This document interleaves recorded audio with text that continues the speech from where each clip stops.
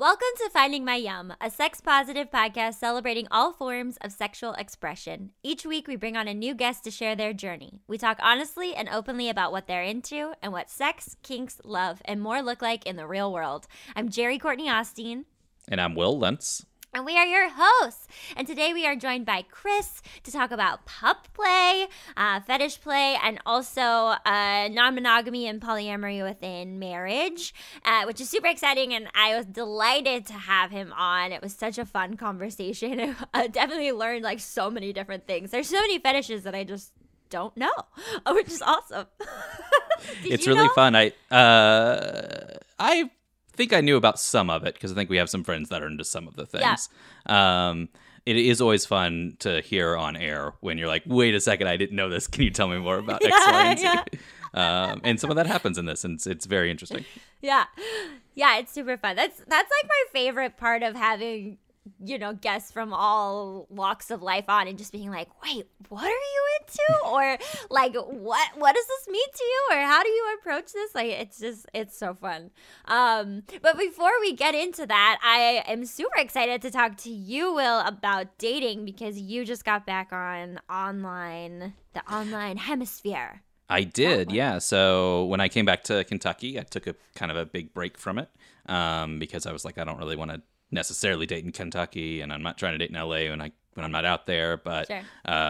I can see in the distance my return to LA, so I've started kind of looking around in Los Angeles again for dates, and started to do some of the virtual dating again. And one of the things that I think has been really interesting to me on the topic of what we're talking about today is that it seems increasingly common to run into people that are into non-monogamy or polyamory. Like previously I had noticed that I'd say maybe 1 in 10 profiles. Now it feels like 5 in 10, or like whenever maybe it's just my type, I don't know. But when I match with people, I go check it out and they're like, I'm, open to this, or I'm in a polyamorous relationship. And it just seems like it's becoming much more common, which is interesting, especially during COVID. I guess, I don't know. People are just like, I am so confined. I want to see what else is out there. I don't know. But it's interesting. Yeah, I don't know. I wonder if it is due to COVID. So are you saying that these are sites that you've been on before and where you could have checked the option of non-monogamy or polyamory, it wasn't checked, and so now it is checked? Or is this something that like, because I've been on Bumble like, a long time ago, and Tinder and stuff, and you can write your own bio. But this is different because it's like a questionnaire. Yeah, so I'm specifically talking about OkCupid. Right. And it lists what you're looking for there, and whether you're open to X, Y, and Z or that kind of stuff. And so that it is like a checkbox effectively. Okay. And yeah, I've seen more of that, but I have seen other updates to like Tinder and stuff that might say like, what are you looking for? I've seen like they've made updates into like, what gender do you identify as, and things like that. So in general, I think the scene is getting more progressive, but also the people that are in it seem to be getting more progressive. So it's been interesting to kind of see.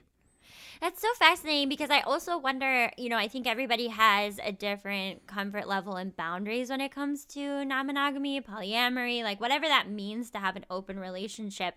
And I love it because I think monogamy is sort of confusing in a lot of ways too, because and we've talked about this before, but a lot of it is just kind of like silent. Like you're just like, okay, well, we're monogamous, and I am way overgeneralizing. In my particular experience, it was just kind of like, okay, well, this monogamy just means you don't see any other people. But it's not clear on like, okay, well, do you flirt with other people? Do you think about other people? Do you engage with them online? Whatever. Like what are those boundaries, and what does infidelity mean to you? Yes. And so I think that this fosters a conversation about boundaries in a way that I didn't experience when I was on online apps and stuff like that. Yeah, I think what you said there, the infidelity thing, is the thing that kind of opened me up to everything. It was like cheating means, to some people, cheating means this. To some people, it means like watching porn. Some people, it means making out with somebody. Sometimes it means like having sex with other people. Yeah. And, for me, it's always been like, I don't exactly know if I'm going to ultimately end up in a monogamous or non-monogamous, polyamorous, whatever type of relationship.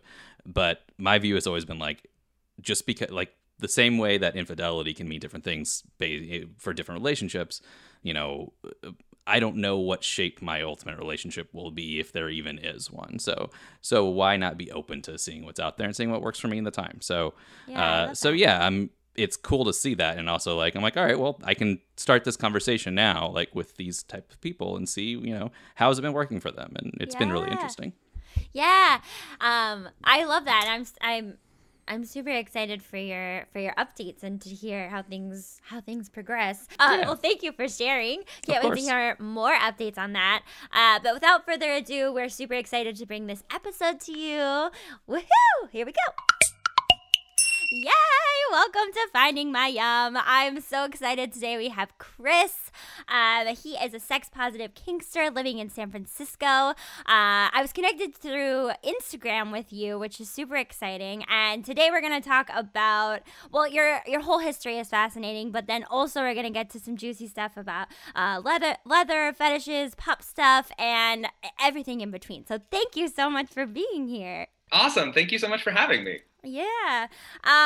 Well, I'd love to start. I know you have an interesting upbringing. And so, yeah, I'd love to start with, where are you from? Yeah, so I originally grew up in Spokane, Washington. It's a conservative side of Washington State.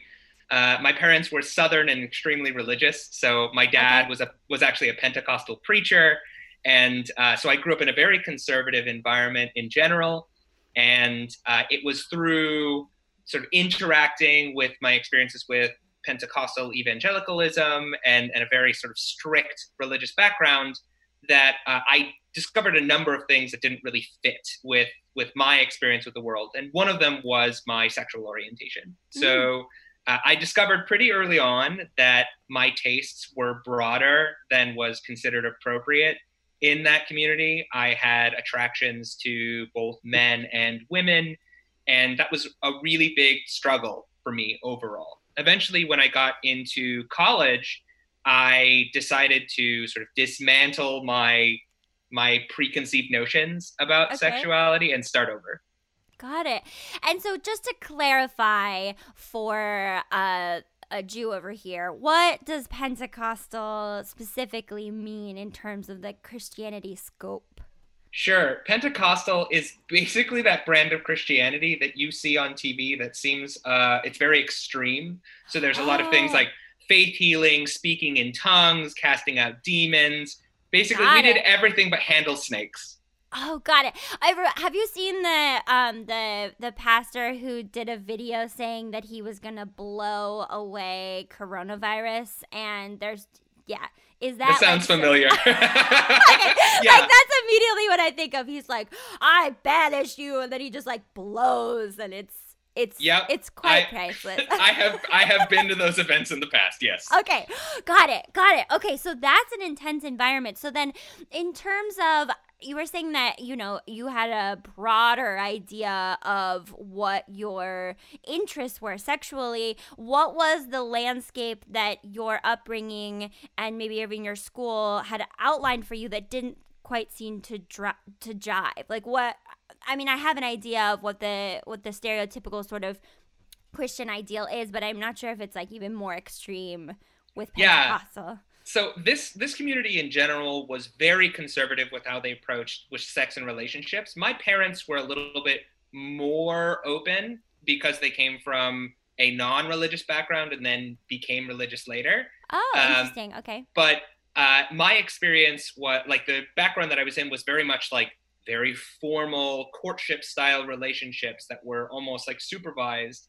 And so it wasn't like there was no leave room for Jesus, right? Yeah, leave room for Jesus. No sex before marriage. Okay. There's that understanding, and I was well engrossed into that. But I struggled a lot with the idea of same-sex attraction. In a lot of Christian doctrine, there's the idea that thinking about something is as bad as committing the sin itself. Mm-hmm. So I really struggled with the fact that my sex drive drove me to think sinful thoughts, and it caused a lot of distress that really I had to let go at some point, instead of clinging to this idea that I was damaged or defective in some way, to really just embrace something that was a little bit kinder to myself. Yeah, I love the language that you're using around that, because we all need a little bit more kindness, especially in our own thought patterns, right? About how we conceive of ourselves. So what was the did you have sex education at all, or was it just abstinent based, or was there any anatomical or anything else other than just like don't have sex? My parents were pretty open, but they did definitely believe in the idea that like sex was extremely special and sacred and something that you should reserve for somebody that you're planning to get married to. So they were more cautious about that for sure. But my parents were actually pretty open, despite Okay. being very, very religious. They were also very open to discussing these things overall. It was the sort of unfamiliar aspects that came up later in my life, such as the relationships that I had with other men, my approach to like open and or polyamorous relationships that I had, the structure that my marriage took, which was very unconventional, Yeah, uh, and yeah, so it was just we were very open with discussing these things with each other. I had a really great relationship with my parents, that's but amazing. the it was definitely challenging for them to discover Sure. that I took a very different approach than I was raised. Totally. And so then this dismantling that you talked about in college, what did that process look like in order to sort of get into the groove of where you are now? Sure. Yeah. So throughout college, at the end of high school and throughout college, I was actually dating my high school girlfriend. We were always best friends. It was really, really great. Mhm. But I knew that despite us having this really great connection, that we loved each other, we had really great sex, and uh, we were really great friends. There was something that was unfulfilled in the experiences that I wanted to collect. So eventually, when we got engaged in college, I was explicitly open about my sexual orientation Oh and the wow. fact that even when we get married, we didn't have an idea of what form it would take, but that at some point I was going to want to explore my sexuality outside of our relationship. And so we had that on kind of a back burner to think about for later. So was your are you guys divorced now? Yes, yeah, we've been Okay. divorced for about 3 years now. Okay. So is your ex-wife religious, or was she religious at that time? She was raised Catholic. So Oh, yes, and her okay. family was pretty religious as well. So we were both came from pretty religious families, but were both kind of rebellious in that way. Yeah. So we were both willing to sort of explore things on our own terms. And I guess the question I would ask then is, if these desires came up to explore, why marriage then? Like, why was that the choice that you made at the time? I think that's kind of all we knew. We Okay. were raised in that environment where basically there was a standard progression with how things go. You Sure. start dating, you get engaged, you get married. And at the beginning of our relationship, we were considering, like, oh, yeah, we're going to have 4 kids, like in each of our families, and we're going to, and it just came through our relationship organically that we had other things that we wanted to try and explore. And eventually that led to us discovering that what we originally thought we wanted or had together didn't really connect with what we wanted in the future. So that's the reason why we separated. Ah, got it. And so, what was that process then of embarking on a more traditional type relationship with this idea that there's something else you'd like to try, there's other aspects of sexual interaction and play and exploration that you'd like to have? What was that transition in conversation to then get to a more open polyamorous sort of relationship? Yeah. So we had discussed on a number of occasions that, like, what would that kind of connection look like? We were very vehement about the idea of open and about open communication and transparency. Okay. So the scenario in our head that kind of made sense was the gay friend that we both know, that we're both comfortable with, that I can connect with on a sexual level, Mm. and to sort of explore that. It originally we had thought, like, oh, this will be like a one-time thing, I'll explore it, it'll be fine. Turns out that's not really how sexuality works. uh, Sure. Sure. Yeah. so and I discovered through my sort of branching out to this other thing with men was so much more exciting and fulfilling than I had originally thought. Mm. And that perspective of how powerful and how powerful it felt to sort of embody my full sexuality was something that I wanted my wife to have the freedom to explore as well. So she eventually reached out and started exploring her relationship with other men.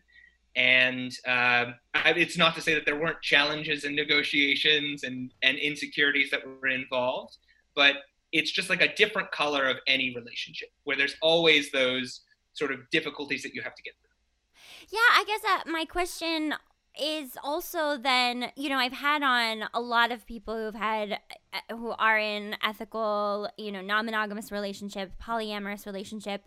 My partner and I identify as non-monogamous as well. And so I'm wondering, what was that process for you to explore on your own, and then also to reckon with your partner exploring on their own, outside of this sort of traditional marriage and type of union, which is, even for me, growing up Jewish, but that didn't really have a bearing, but like growing up like under the Disney spell, like, it was very outside of my realm of like conception until relatively recently. So navigating it has been very interesting. Yeah, I think that most of our idea about non-monogamy and exploration really came out of my sexuality originally, and then it was through my experiences about how it felt to both connect with other people and to experience what it's like to have that sort of new relationship energy and that intensity with other sorts of other people, right, that it became something that I realized how much it benefited me and how much it was improving both my self-image and my confidence and my approach to basically everything in my life. Sure. It just became a discussion about, okay, this has to be something that we can both explore. And that was challenging at the beginning because my wife predominantly identified as straight. So while for me, fooling around with men, there wasn't that one-on-one competition comparison. Right. For her, exploring with other people felt a little weird. It was difficult, right, especially because the first couple of guys that she picked to explore with were very intimidating. They were these guys who were extremely, they were very attractive. Basically, the very first guy that she decided to hook up with had like a 9-inch cock and was very, very impressive in a lot of ways. So it was a little disarming, a little sure. But I eventually got over that because we both brought that energy home. And I think that's the reason why it was so exciting, is because the excitement that we had with others would immediately become like story time at home. We would bring that excitement back together. Yeah. Yeah. I mean, I think that's one of the coolest things about open relationships, non-monogamous relationships, is that it really does enhance, if you allow it, and if it's something that's working, it can really enhance the pair that is, the main pair or the main union. Did you guys, was it polyamory? Like, were you having emotional connections with other people? That's my understanding of polyamory, and if yours differs, please let me know. I know that sometimes that's pigeonholing it a little bit, but what was it, more sexual, or did it develop into like a more emotional connections with others outside of the marriage? It eventually it started it started off as a just open situation where there was an understanding that emotions weren't supposed to, like, we were dedicated to each other, that we weren't going to be cultivating relationships with each other, at least not in a dating context. Yeah. It was a couple years in that actually my wife ended up connecting with somebody and approached me about the idea of polyamory, which is more of a, developing these more prolonged romantic relationships with other people. Mm-hmm. And frankly, it was something that I was less attracted to and felt pretty threatened by in the beginning. And it took a while for me to warm up. I was much more comfortable in this open space. Okay. So there was a lot of negotiations. Eventually, I did end up getting a boyfriend later towards the end of our relationship. But I think that my dynamic and my interaction with polyamory, especially in the Midwest where we were at the time, was very different. Yeah. Where were you in the Midwest? We were in Kansas City. Oh my goodness. Okay. Yeah. And so we don't have to linger on this too long, but I do think it's interesting to discuss sort of that those conversations that go inside of our head when our partner does something that kind of that does threaten like that inner narrative, or like what came up for you that you ended up moving through, because I think that those become those really defining moments that help us in all aspects of life, of like unpacking all of this sort of like baggage that we're holding on to, or conceptions of like how things are supposed to be. From what in my head, that's what it looks like. You can tell me how it looks for you. Yeah, so I think we always had an understanding that relationship envy is a spectrum, and that's the reason why we were comfortable with non-monogamy, because in a traditional monogamous relationship, there's a sort of protective envy of, or jealousy. Let me clarify. It's like there's a protective nature and exclusivity involved, where the behavior of others towards your partner will make you feel insecure or betrayed. Where there's like a full spectrum of people that might be attracted to your partner, talking to them, it makes you feel very jealous, and we consider that to be unhealthy in our conventional society. And then it goes to a more moderate realm. We would just push that a little further to where it's like sexual relationships with others, and beyond that it are like romantic relationships with others. So there is, regardless of the relationship that you're having, there's always that discussion that takes place about the level of comfort that you have with openness. And I don't think there's any correct answer. Sure. I think it revolves around compatibility with each other. And for you, like that specific conversation, because it seems like that's one of the biggest things you've highlighted, where that was a moment of, oh, this is outside of my comfort zone. What was that conversation, and do you feel like it enhanced something moving forward as you worked through that aspect? Yeah, I definitely, I gave it a chance, and I explored this polyamorous context and attempted to approach it with an open mind and feel how I approached it.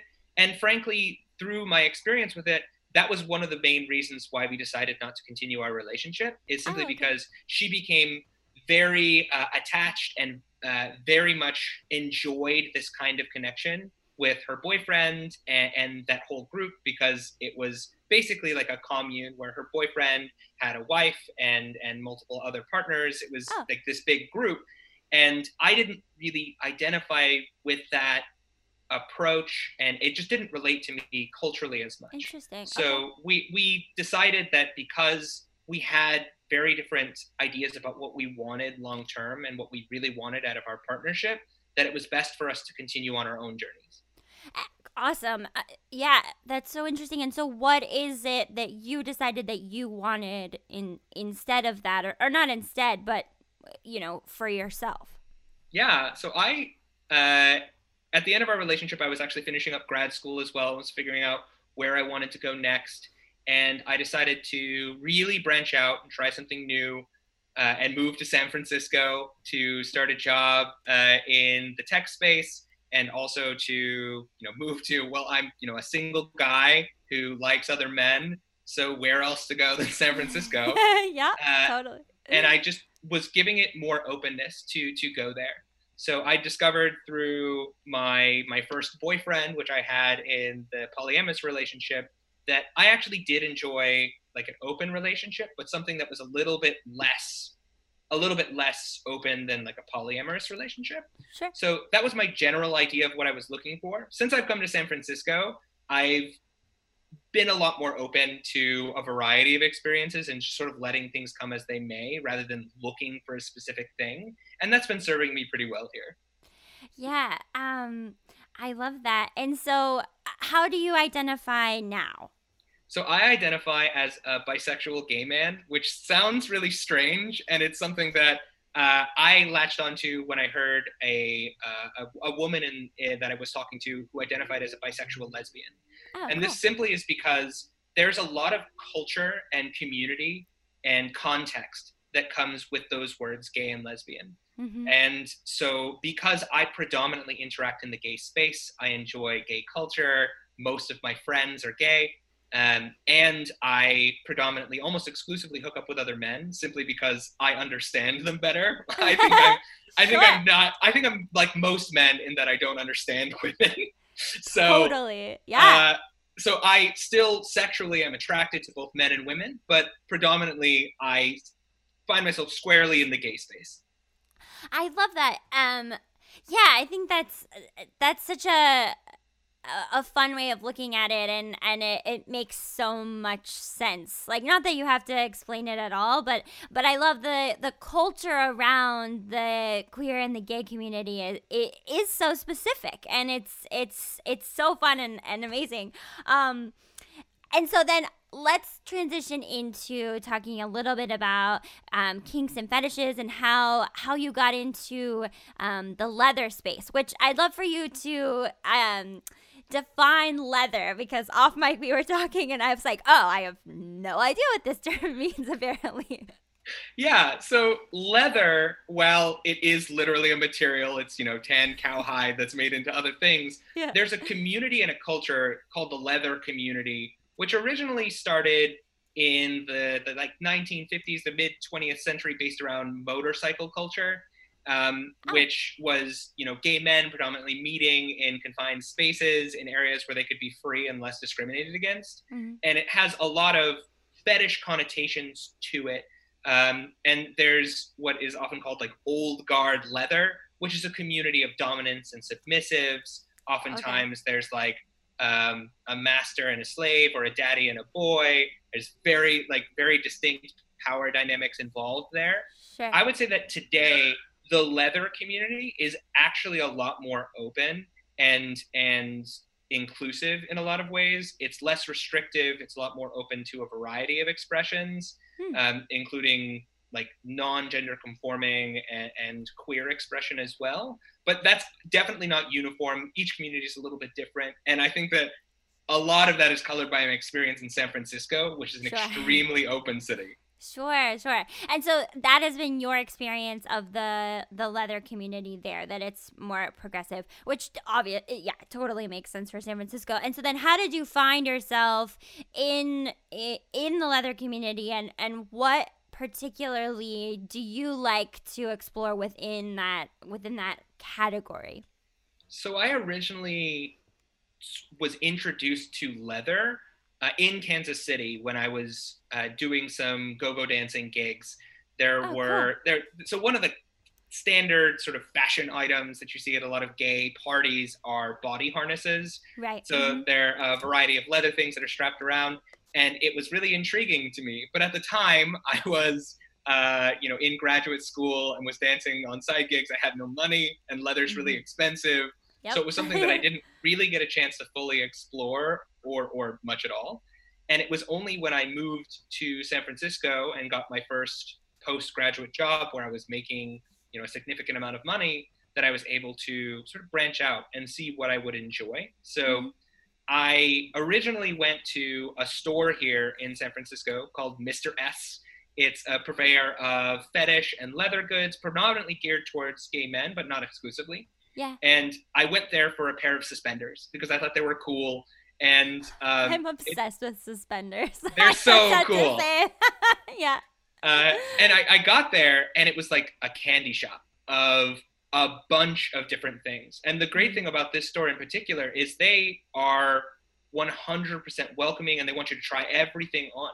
So it's cool. Like, go here, try things on, see what fits, see what feels good. So I did. I just went there. I didn't know anyone in the city. I didn't have much to do. So I would be there on a regular cadence trying things on. And it turns out that there were a number of things there that I tried on and I really enjoyed that I didn't originally think I would be interested in at all, just because I had an open mind. And I think that probably the most distinctive of that was the leather pup gear that was there. And what is leather pup gear? Absolutely. So there's a subsection of the fetish and or leather community that is called leather pups. So these are people that identify or express themselves in a non-human way. This can occur in a sexual or non-sexual context. Generally, it can involve a variety of gear involved. So like leashes, collars, masks that make you appear to be more canine. Some people really embrace this metaphor and go full on play with dog toys, drink out of dog bowls. Other people take it as more of a dominance and submissive thing. I personally approach it as an exhibitionist expression where I can disconnect from the very, cerebral expressions and talking to people and just be there. Be a dog, let people pet me, and it's great. I enjoy it a lot. Okay, I have so many questions. This is very exciting. Okay, so is it just dogs? For one, is it just like a canine focus? I'm sure there are other animals that you can play with, but is this for you particularly just canine? For me, it is just canine, but Okay. the original, this is actually under a broader field of fetish, which is called pet play, which originally started, I believe, in like the 1960s or so with pony play. So these are like stallions and mares, but there's trainers involved. That, I believe, is the original community. And later on, there became to be a larger community around pup play. This really took off in popularity in the late 90s and earlier 2000s. So it's something that wasn't really all that popular, but then became this very explosive, very represented community in the fetish space because it's more accessible, it's more open, it's much more attractive to younger people because it's a little bit more joyous, it's a little bit more silly, which is not historically a part of leather culture at all. Oh, interesting. Okay. And then are there particular types of dogs? Like is it like a breed thing? Like do you get that specific for you personally? Is that something that's exciting or is it not as specific as that? Some people do. Some people have an attachment to a specific breed. They might get a mask made to match that or identify with the temperament of a specific breed. I'm a little bit more general than that. There are certain sort of dogs that I had growing up or experiences that I had that really connect with what the way I want to act in that space. So when I'm in pup space or in my gear or going out, I predominantly identify as, a very friendly kind of dumb lump of a dog that I'm just there. I like everyone. I'm not really a big fan of running around, wrestling, or playing with toys. I kind of just want to like lay there or lean against people and get pet. And when you say pet, you mean like physically just like stroked by other people? Oh, yeah, physically stroked. And one of the things about me physically is I'm actually a very hairy individual. So nice. like Okay. having a lot of skin showing, especially here in San Francisco where that's quite popular, a lot of people are very attracted to just coming up and petting my chest or my shoulders or my arms as a way of like saying hi. And the way people interact with a pup is very much like a dog, where you're like, oh hi puppy, and you'll pet them and say hi, and they just sort of go about their merry way. My partner is super hairy too, and I I just love it. I like bury my face in his chest all the time. It's so delightful. So in terms of like the exhibitionist, so is this something that you also enjoy in terms of like sexual acts, or is it more the social aspect that is fun for you? Yeah. I would say it's both. So it really depends upon the context. I really approach kink in terms of individual connections and or scenes, which is often what they're called. It's like a given scene or a context. So for each thing, it may not be a sexual thing at all. Sometimes I'm just going to the leather bar here in San Francisco, wearing my pup gear as a way to disconnect and get some like open and free, intimacy where people will just like physically contact. But other times it is very sexual or expressive in that way. One of my sort of open fetishes that I haven't gotten a chance to explore yet is to go to one of the big fetish fairs here in San Francisco where they block up a bunch of city blocks and be someone's dog for the day, where it's just like me and my hood, boots, and a leash, and that's it. Where they decide where I'm their dog, they treat me as such, they are the one that provides consent for me, and I just disconnect for the day. So that is like sort of the realms of it. I've also explored it a bit in a private context where there's more of a training aspect or that. Oh, cool. I do find that a little bit less. I mean, it depends. Sometimes I do find that exciting, but I think that my actual sex life in a closed space, I tend not to be. I tend not to want to be restricted in any way. So I'm like, take off the hood, take off the leash. This is too much. Got it. Interesting. So would you be interested in like a lifestyle because you can be a dom and sub in lifestyle, and so I imagine, like you were saying, if you go to a fetish fair, you could walk around and have a leash and have like a your owner or whatever being sort of the dom for the day. And so is that something that you've explored, this idea of a more lifestyle approach to this particular facet of your expression? I think that I am not a lifestyle fetish person. Okay. And the reason that is because I have very broad interests where I'm bisexual, I'm switch, so I like being both dominant and submissive. Got it. And when it comes to actual relationships, I'm a bit more conventional with how I want to have that dynamic with a partnership. But so I tend to not prefer a continuous and distinct power dynamic in those relationships. I do know people that do live that lifestyle where that's what they want to prefer and pursue. But for me, most of this kink stuff and my pup exploration is what I would call like I'm a very excited, avid hobbyist with this stuff. Okay, got it. And I'm curious because the idea is like people come and pet you and treat you like a pup, right? And so where does consent come into that, and is that a part of the conversation? In my head, it feels like it could potentially be an issue, but I'm curious if that is something that's come up for you. Yeah, it definitely can be. In the kink space in general, there's an understanding that consent is usually very, very explicit in terms of scenes. And this simply has to do with, in the kink space, there's an understanding that what you're into is not necessarily what everyone else is going to be into. So there has to be that conversation. Mm-hmm. However, when it comes to pup stuff, it's a little bit more open or nonverbal. So if I'm at the bar in my pup stuff with not a lot of clothing, there's generally an understanding that I'm comfortable with being approached and being pet. Most people will still ask, and I'll nod. So people still do approach and ask, which I do really appreciate.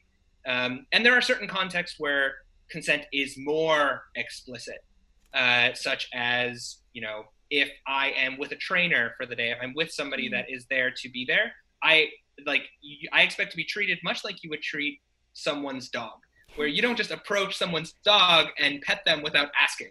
Right. That's sort of the dynamic that you have there. It's like you approach the dog, you're like, oh, hi, and you make sure that they're okay with it. So it's the same kind of consent you would have with a biological dog. Yeah, I get that's so fun. So I'm also curious, because of your upbringing and because of coming from a more religious background, has there been any conflict, like inner conflict, along the way of this exploration and finding something that you enjoy, in contrast to sort of the the conservative mindset of where you came from and potentially what your family is still following to this day? So I discovered when I was actually in college, I came to this point where the cognitive dissonance, the conflict between what I was experiencing and feeling and what I grew up with came to be too much of a strain and too much of a stress, where I decided to pretty much fundamentally build my worldview back up from the basics. So while there were some cultural elements of my upbringing, there's a lot of Southern courtesy and other things that my parents were Southern, and there were a lot of aspects of that culture that I really appreciated. But I let things sort of come as they may and decided which things I were going to let into my life and which things I was going to discard. So while there are some reservations that I have at times when it comes to kink exploration, predominantly that has to do with how people will perceive me, or what that might potentially do to my career if something were to become very visible. And that's just my individual sort of comfort level. But I would say that religious thinking is something that I have sort of discarded a while ago. And that's also the reason why I went to grad school to become a scientist. Yeah. Got it. No, that's awesome. I mean, not that I feel like everybody has to discard religion, but I No, think of course not. I think the idea of really critically thinking about how it impacts your life, what are the things that you want to take with you, what are the things that work for you, like we would all benefit in this country so much from people taking ownership over those aspects of their own autonomy and their selves, and and letting other people also having their own opinions and letting them explore in that way. Yeah.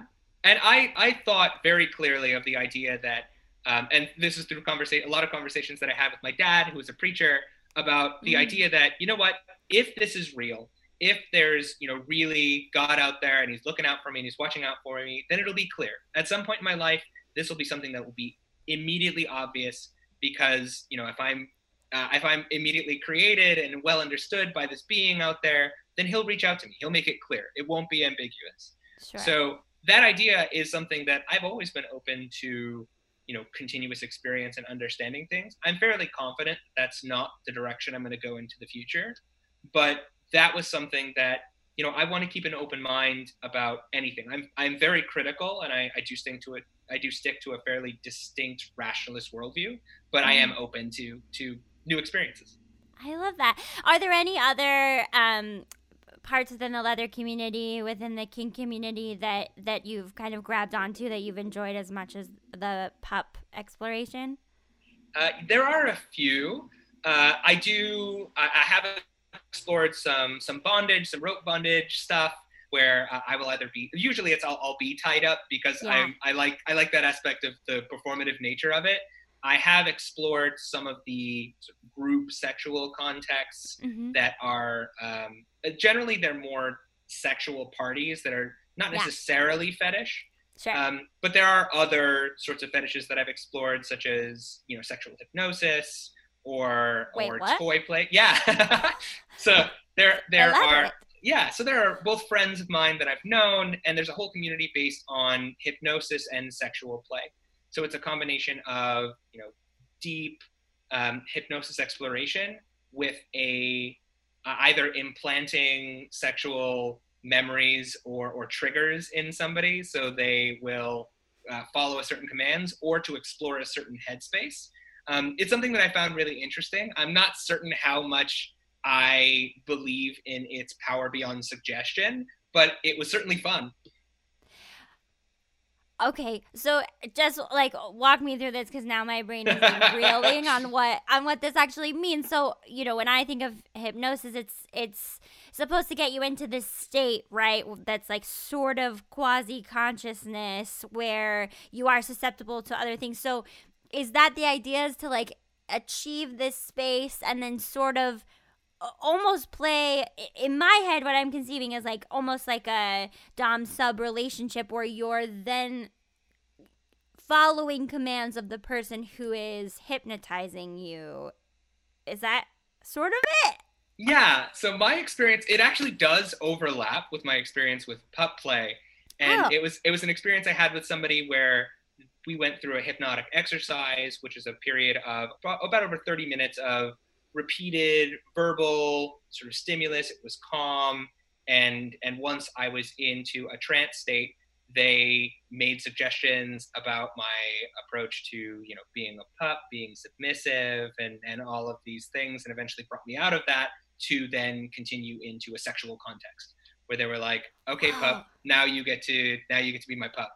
I think that my experience with that was more meditative, or a very dedicated form of role play. I don't know if I think that I was programmed to be a dog. Sure. I think it was mostly about letting go of any external thoughts that I had at the time and being 100% focused and dedicated to that specific scene. Yeah, there's something about it that sounds like the ultimate.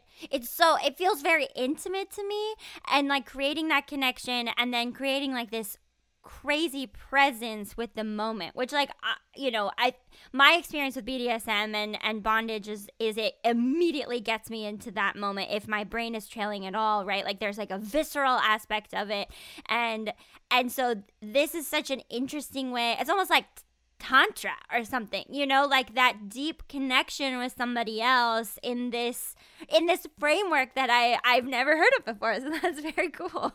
Yeah, and I would 100% agree. I was going to say that it's a lot like tantric sex as well. Yeah. Most fetish play is less intimate than that, Yeah. but not necessarily. Yeah. Awesome. Well, before we wrap up, I'd love to hear a little bit about how this exploration, getting to this point, like how do you think that's influenced how you are as a person out in the world today? I think that my exploration to sex, relationships, and kink has really exposed me to the idea of being really confident in your individual identity, letting go of the fear that somebody else will judge you immediately, because the idea that like I don't do that. I think that's a really strong value, to give people a fair chance to open your mind, and letting go of the fear that other people are going to do that to me has been a really powerful experience.